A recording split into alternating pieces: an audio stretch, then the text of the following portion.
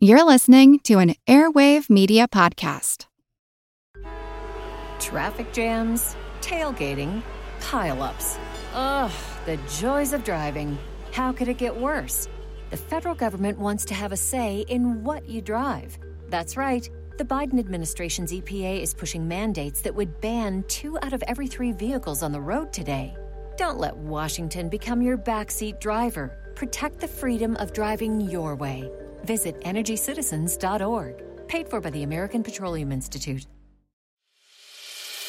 As a longtime foreign correspondent, I've worked in lots of places, but nowhere as important to the world as China. I'm Jane Perlez, former Beijing bureau chief for the New York Times. Join me on my new podcast, Face Off, U.S. versus China, where I'll take you behind the scenes in the tumultuous U.S.-China relationship. Find Face Off wherever you get your podcasts. It's a long way to Tipperary. It's a long way to go. It's a long way to Tipperary, to the sweetest girl I know. Hello everyone, and welcome to History of the Great War, episode 56. This week is our second episode on the action in the Middle East during 1915. Last episode was all build-up, but this week we will be spending most of our time discussing 2 attacks in different parts of the theater. The first attack will be by the Ottomans, who launched an attack against the Suez Canal, which would require them to cross the Sinai Desert. We will then turn our eyes to the theater that we will spend the rest of this episode and all of the next episode discussing, the areas around the Tigris and Euphrates rivers in Mesopotamia. I mentioned last week that the British government had declared Egypt a protectorate after the Ottoman entry into the war. This was not done instantly on November 5th, though. There was actually some discussion among British leadership of outright annexing Egypt and making it a part of the British Empire proper. But it was decided that this might not be such a great idea. The greatest concern was that the Egyptians themselves might not be too happy about it, after enjoying at least semi-autonomous status for so many years. The Consul General of Egypt, a man by the name of Sir Milne Cheatham, was also very concerned about the message that this annexation would send to other Islamic groups in the region. Cheatham did not want any of the British actions to look like they were trying to permanently take over any of the land, at least in a formal sense. The goal was to make it appear that the British only cared about ousting the Ottomans, but leaving the people with their freedom afterwards. Because of these actions, the route of making Egypt a protectorate was chosen, and it was formalized on December 19th, 1914. Even while discussions on what political technicality would allow the British to have troops in Egypt was ongoing, the priority was always keeping the Suez Canal safe and free of enemy influence. One important step in this process was to make sure that the British had the Egyptian people on their side.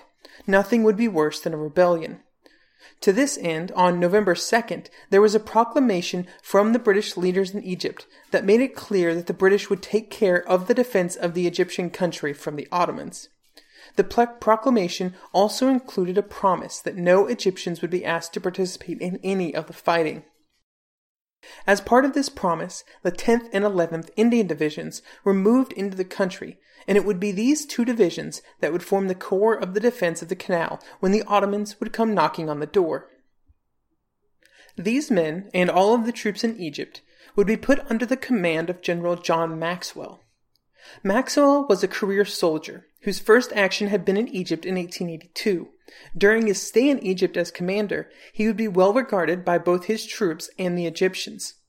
In the book The First World War in the Middle East, Christian Ulrichsen would say, quote, Maxwell was a popular figure with long experience in Egypt, and ensured that his tactful yet strong administration ruled in close accord with the civil administration, end quote.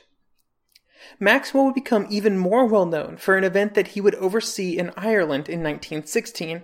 You may have heard of it, the Easter Rising. For now, though, he is in Egypt and was charged with the defense of the Suez Canal. And in this he found himself in pretty good shape. He had 2 divisions which were charged with maintaining patrols on the eastern side of the canal, establishing permanent defenses on the canal itself, and creating several permanent communication links between the canal and the cities of Alexandria and Cairo. All of these tasks would be greatly assisted by the railway that ran the length of the canal, and the naval support that would be available from the Royal Navy, which had a vested interest in making sure the canal stayed open for shipping. The Ottoman adventure of tens of thousands of men and artillery across the Sinai Desert to attack the canal in early 1915 was quite the expedition. The germ of the idea had been planted when Germany began prompting Turkey to at least consider an attack on the canal. The Germans hoped that the Turkish troops would be able to disrupt British shipping, even if just for a little while, through the very important waterway. Once the Ottomans got on board with the idea, the stated goals of the attack became to surprise the British defenders and capture a small piece of the canal. This small piece would then be defended as long as possible. The commander of the Fourth Army and the commander of the Ottoman troops for the campaign, General Ahmed Kemal, hoped that the raid would have wider effects in the region. Quote, "I hope that the Egyptian patriots, encouraged by the capture of Ismailia by the Turkish army, would rise in mass, and Egypt would be freed in an unexpectedly short time by the employment of quite a small force and insignificant technical resources." End quote. There was also some hope that many nomadic Arab tribesmen would join in the attack once the advance began. Neither the Egyptians nor the nomads seemed to want to tango with the British at this time, though, which left the Ottomans at a distinct numerical disadvantage, even if they reached the canal. Kemal would have just 30,000 troops under his command, with 50,000 British defending against their attack. Any long-term holding of the canal was unlikely. But it would still be possible, if surprise was achieved, to maybe hold a section of the canal for a few days or weeks. Kemal was joined by a British officer as his chief of staff, Colonel Franz Kress von Kressenstein. I only really bring him up because of his name. It's such a good German name. Kemal and Franz Kress von Kressenstein had a goal, but there were 2 serious challenges that they had to overcome, even before you consider the 50,000 British soldiers waiting for them. The first problem was that they had to cross a desert to reach their objective. This desert was mostly devoid of roads and was over 100 miles wide. Once the army was across, they would run into the Suez Canal, which was 8 meters deep and many meters wide. Oh, and it had those pesky Brits and their silly guns. With these challenges identified, once the army began to assemble in Beersheba, work began on the measures necessary to complete them. First was the task of crossing the desert. Supply dumps were positioned every 20 miles along the route that the army would take across the sands. These supply dumps not only contained food and other provisions, but also had wells and water storage. 10,000 camels were also requisitioned to be used for the crossing. To tackle the canal, the army created 25 pontoons, specifically built for the purpose of crossing the waters. Each of the pontoons was around 6 meters long and 1.5 meters wide. Once they were brought up to the canal, they would be used to create a bridge. With all of the preparations completed, the crossing began, and over the course of 2 weeks, not a single man was lost to the elements. This is an impressive feat, and stands in stark contrast to some of the crazy things happening on other fronts, men marching or trying to over frozen mountains or knee-deep in mud. While the Ottomans were preparing for their trip, the British had not been idle. They had been improving their defenses around the canal. Fortunately for the British, they would receive warning of the advance of the Ottoman army, when it was sighted by a French reconnaissance plane while the army was marching across the desert. The news of the upcoming attack caused the British to make several changes to prepare for their arrival. The first step was to flood areas on the eastern side of the canal. This would cut down on the area of the canal that would have to be defended to about half of its original length of 102 miles. This was very important for the British because while they knew that an army was coming, they had no idea where they might attack. The second step taken was all troops were pulled back from their position on the eastern side of the canal, and positioned on the western side, with the canal in front of them. More troops were also brought in, specifically some Australian and New Zealand troops that were fresh arrivals in Egypt at the time. The third and final step was the positioning of some Royal Navy warships at important points in the canal to provide fire support should they be required. With these actions, the British were as prepared as they could be, without knowing where the attack would fall, when it would begin, or exactly how many Ottoman soldiers they would be facing. As the Ottoman troops got close to the canal, the army was split into 3 different groups, with the main force focused on crossing at Ismailia, which is pretty close to exactly in the middle point of the canal. There would also be attacks launched farther to the south at the town of Suez, and just to the north of Ismailia at the town of Qantara.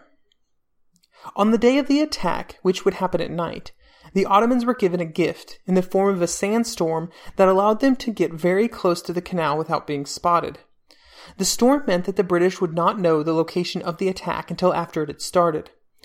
When night fell, the conditions were as good as they could be hoped for, and the Ottoman troops began attempting to assemble the pontoon bridge across the canal.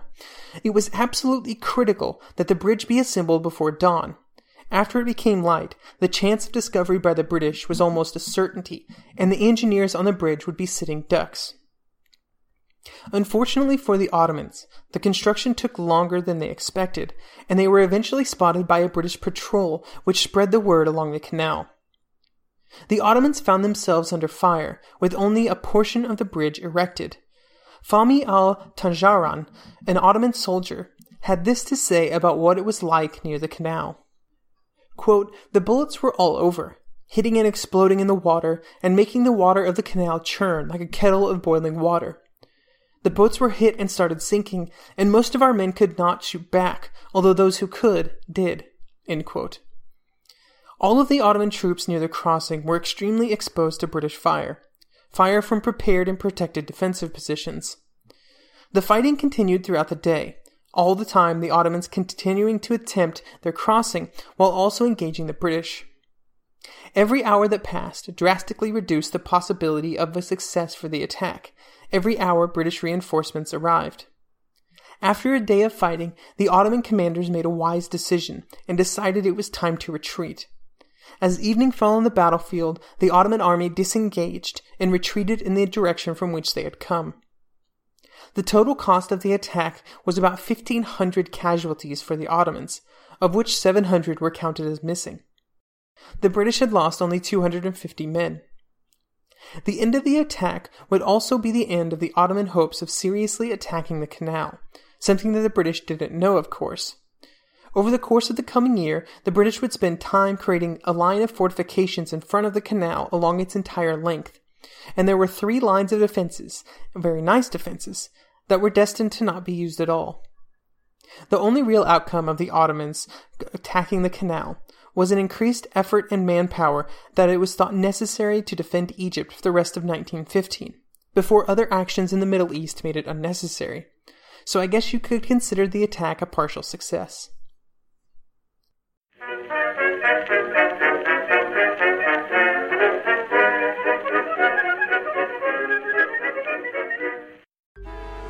Traffic jams, tailgating, pile-ups. Ugh, the joys of driving. How could it get worse? The federal government wants to have a say in what you drive.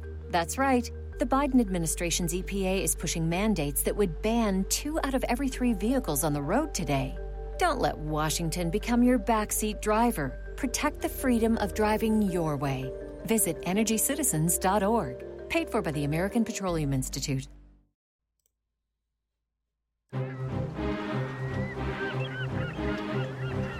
Hello, this is Matt from the Explorers Podcast. I want to invite you to join me on the voyages and journeys of the most famous explorers in the history of the world.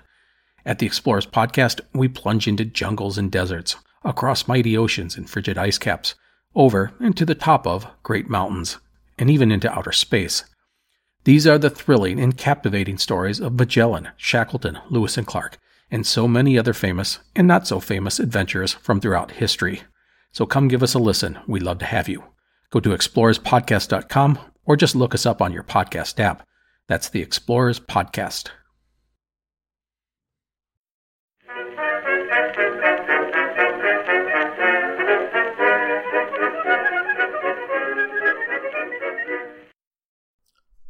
While the Ottomans were on their way to the Suez Canal, the British were not idle in another theater of the war, Mesopotamia.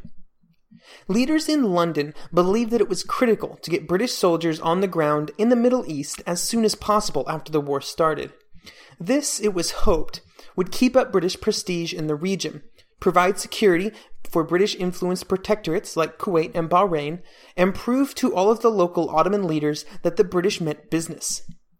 As always, British prestige was high on everyone's mind, and not just out of fear of the Middle East, but also for British holdings in India, as this 1903 editorial from The Times explains. Quote, "If we lose control of the Gulf, we shall not long rule in India. The moment it became known that Russia or Germany or France or any other powerful nation had planted a post within easy reach of the shores of India, an impression of impermanence of British rule would be produced throughout Hindustan." End quote. Now, even though there was widespread agreement that something should be done, as always, there was disagreement about the specifics. There was disagreement between London, Cairo, and India that revolved primarily around differing outlooks on what the campaign should look like and what its goals should be. These disagreements would not be resolved by the beginning of the campaign and would not be truly settled until well into the war. The first step of the campaign was agreed upon in early August 1914, and plans about what the invasion would look like began to coalesce over the next several months. The details were hashed out in strict secrecy, and they revolved around an invasion of Mesopotamia, starting with the city of Basra. The British would start their campaign by capturing Basra first, for geographical reasons. It is near the confluence of the Tigris and Euphrates rivers, but there were many other reasons as well. First was Basra's loyalty to Constantinople, or lack thereof. Eugene Rogan called Basra's loyalty, quote, "lukewarm at best," in his book The Fall of the Ottomans. Basra's economy was also closely tied with Britain and especially India. In fact, 2/3 of the trade that passed through Basra was controlled by the British. The Ottomans, aware of these reasons, declared martial law in early August 1914, and in September more troops were brought in and under the orders of the officials in the city began constructing defenses near the city and on the waterways that led to it from the Persian Gulf. The Ottomans also began to try and persuade local tribal leaders to join in the defense of the city, something that was almost required to have any hope of holding it. This possibility was a huge concern for the British. If all of the locals joined against them, not only would it be drastically more difficult from a manpower perspective, but also from a supply line security perspective on their campaign into Mesopotamia. To try and counteract the Ottoman efforts, a message was sent by the British to all of the tribes friendly, or at least sort of friendly, to the British when war was declared. And this read, quote, "Your relations with Great Britain are of long standing, and I take this opportunity of assuring you that in this struggle we shall do our utmost to preserve for you your liberty and religion." End quote. This message and other British efforts would help to keep most of the local population at least neutral for the opening actions of the campaign. After Basra was pinpointed as the target, the challenge became how to pre-position troops as close as possible before the war started, so that they could be deployed quickly, before the Ottomans had time to react. The first precaution taken to keep the operation a secret was to not even tell the commander of the Indian troops earmarked for the attack where he was going. Brigadier General Delamain believed that he and his men were headed to the Western Front, but when they got to sea, he found out that they were headed to Bahrain instead. After spending some time in Bahrain, Delamain made the decision to move his men slightly further north, with the goal of protecting some of the oil refineries in the region. By moving his troops further north, Delamain was able to get his troops into Ottoman territory less than a day after the declaration of war. Early the next month, on November the 6th, the first shots of the campaign were fired by the HMS Odin at some Ottoman defenses on the Shatt al-Arab. The Shatt al-Arab is a river that runs from the confluence of the Tigris and Euphrates, past Basra, and into the Persian Gulf. The troops under Delamain landed on the 7th of November and established a firm beachhead at the end of the Shatt al-Arab. At this time, Delamain had only one brigade with him, just around 5,000 men, so not very many when you're considering the fact that he is invading a foreign country. Once the beachhead was established, the plan was to wait for further reinforcements, probably until the entire division could be landed. While the British and Indian troops were on the edges of the Shatt al-Arab, the experience was unique, as explained by Eugene Rogan in The Fall of the Ottomans. Quote, "The British and Indian troops had to defend themselves in an alien environment that discouraged bold movements. Sudden drenching rainstorms turned the banks of the Shatt into quagmires of mud, while strong winds whipped up sandstorms that cut all visibility and signal communications. Mirages proved one of the most perplexing natural phenomenon for the troops, making visual identification on the battlefield almost impossible." End quote. Even though the plan was to originally wait for the entire division, after the 18th Brigade was landed, London authorized Delamain to use his discretion on if he should advance further. Delamain believed he now had enough troops to start the next step of the plan, and on the 14th of November, the advance began. Over the next week, there were many small skirmishes, but every time, Delamain and his troops beat up on the Ottoman defenders and pushed them back. By the 21st, the Ottomans were in such bad shape, especially their morale, that they decided to abandon the city of Basra to the British. When the British arrived in the city, the first thing that they did was guarantee the freedom of all of the residents, but not all of the residents of Basra instantly welcomed the British invaders. Basra had been ruled by the Ottomans for hundreds of years, and many of the people found it difficult to believe that they would never be back. Now that Basra was in British hands, all of the immediate goals of the campaign were accomplished. But since it was so easy, the British did something that they would do several times in Mesopotamia. They began to look at how easy it was to come this far and decided, what the hell, let's go a little further. This decision was partially driven by the desire of the British leaders to not look too passive. They wanted to continue to maintain an offensive footing to appear strong, sort of a way of just saying in big bold letters, "Don't mess with us." The next city in their path was Kurna, which was at the juncture of the Tigris and Euphrates rivers. This would put the entirety of the Shatt al-Arab under British control and cement their position at the head of the Persian Gulf. To accomplish the capture of Kurna, 2 small draft ships were used to ferry the troops upriver, an operation that took several trips over the 50 miles between Basra and Kurna. The first attack was made by the British on December 4th, but it had to be abandoned while still in progress due to the lack of supplies and equipment. The biggest problem was that they didn't have enough animals to keep the attackers supplied during the action, away from the river, especially once they began to run into heavy resistance. This shortage of pack animals proved to be a limited time problem though, and on December the 9th, another attack was launched and the city quickly surrendered. With this second goal accomplished, the British stopped and consolidated their position, while more men were brought into the theater and it was decided what to do next. Up to this point, the British had only suffered a total of 775 casualties, while the Ottomans had suffered over 3 times that number. The British had completely caught the defenders off guard, but they were regaining their composure quickly. More Ottoman troops were moving into the area, and it forced the British to start moving in more Indian troops as well. There would be another division in Kurna before the end of the year. As the number of soldiers increased, the theater settled down for a bit, until the British launched their next attack, which we will talk about next episode, as we follow the British as they make some huge advances before, to borrow a phrase from the next war, they go a city too far.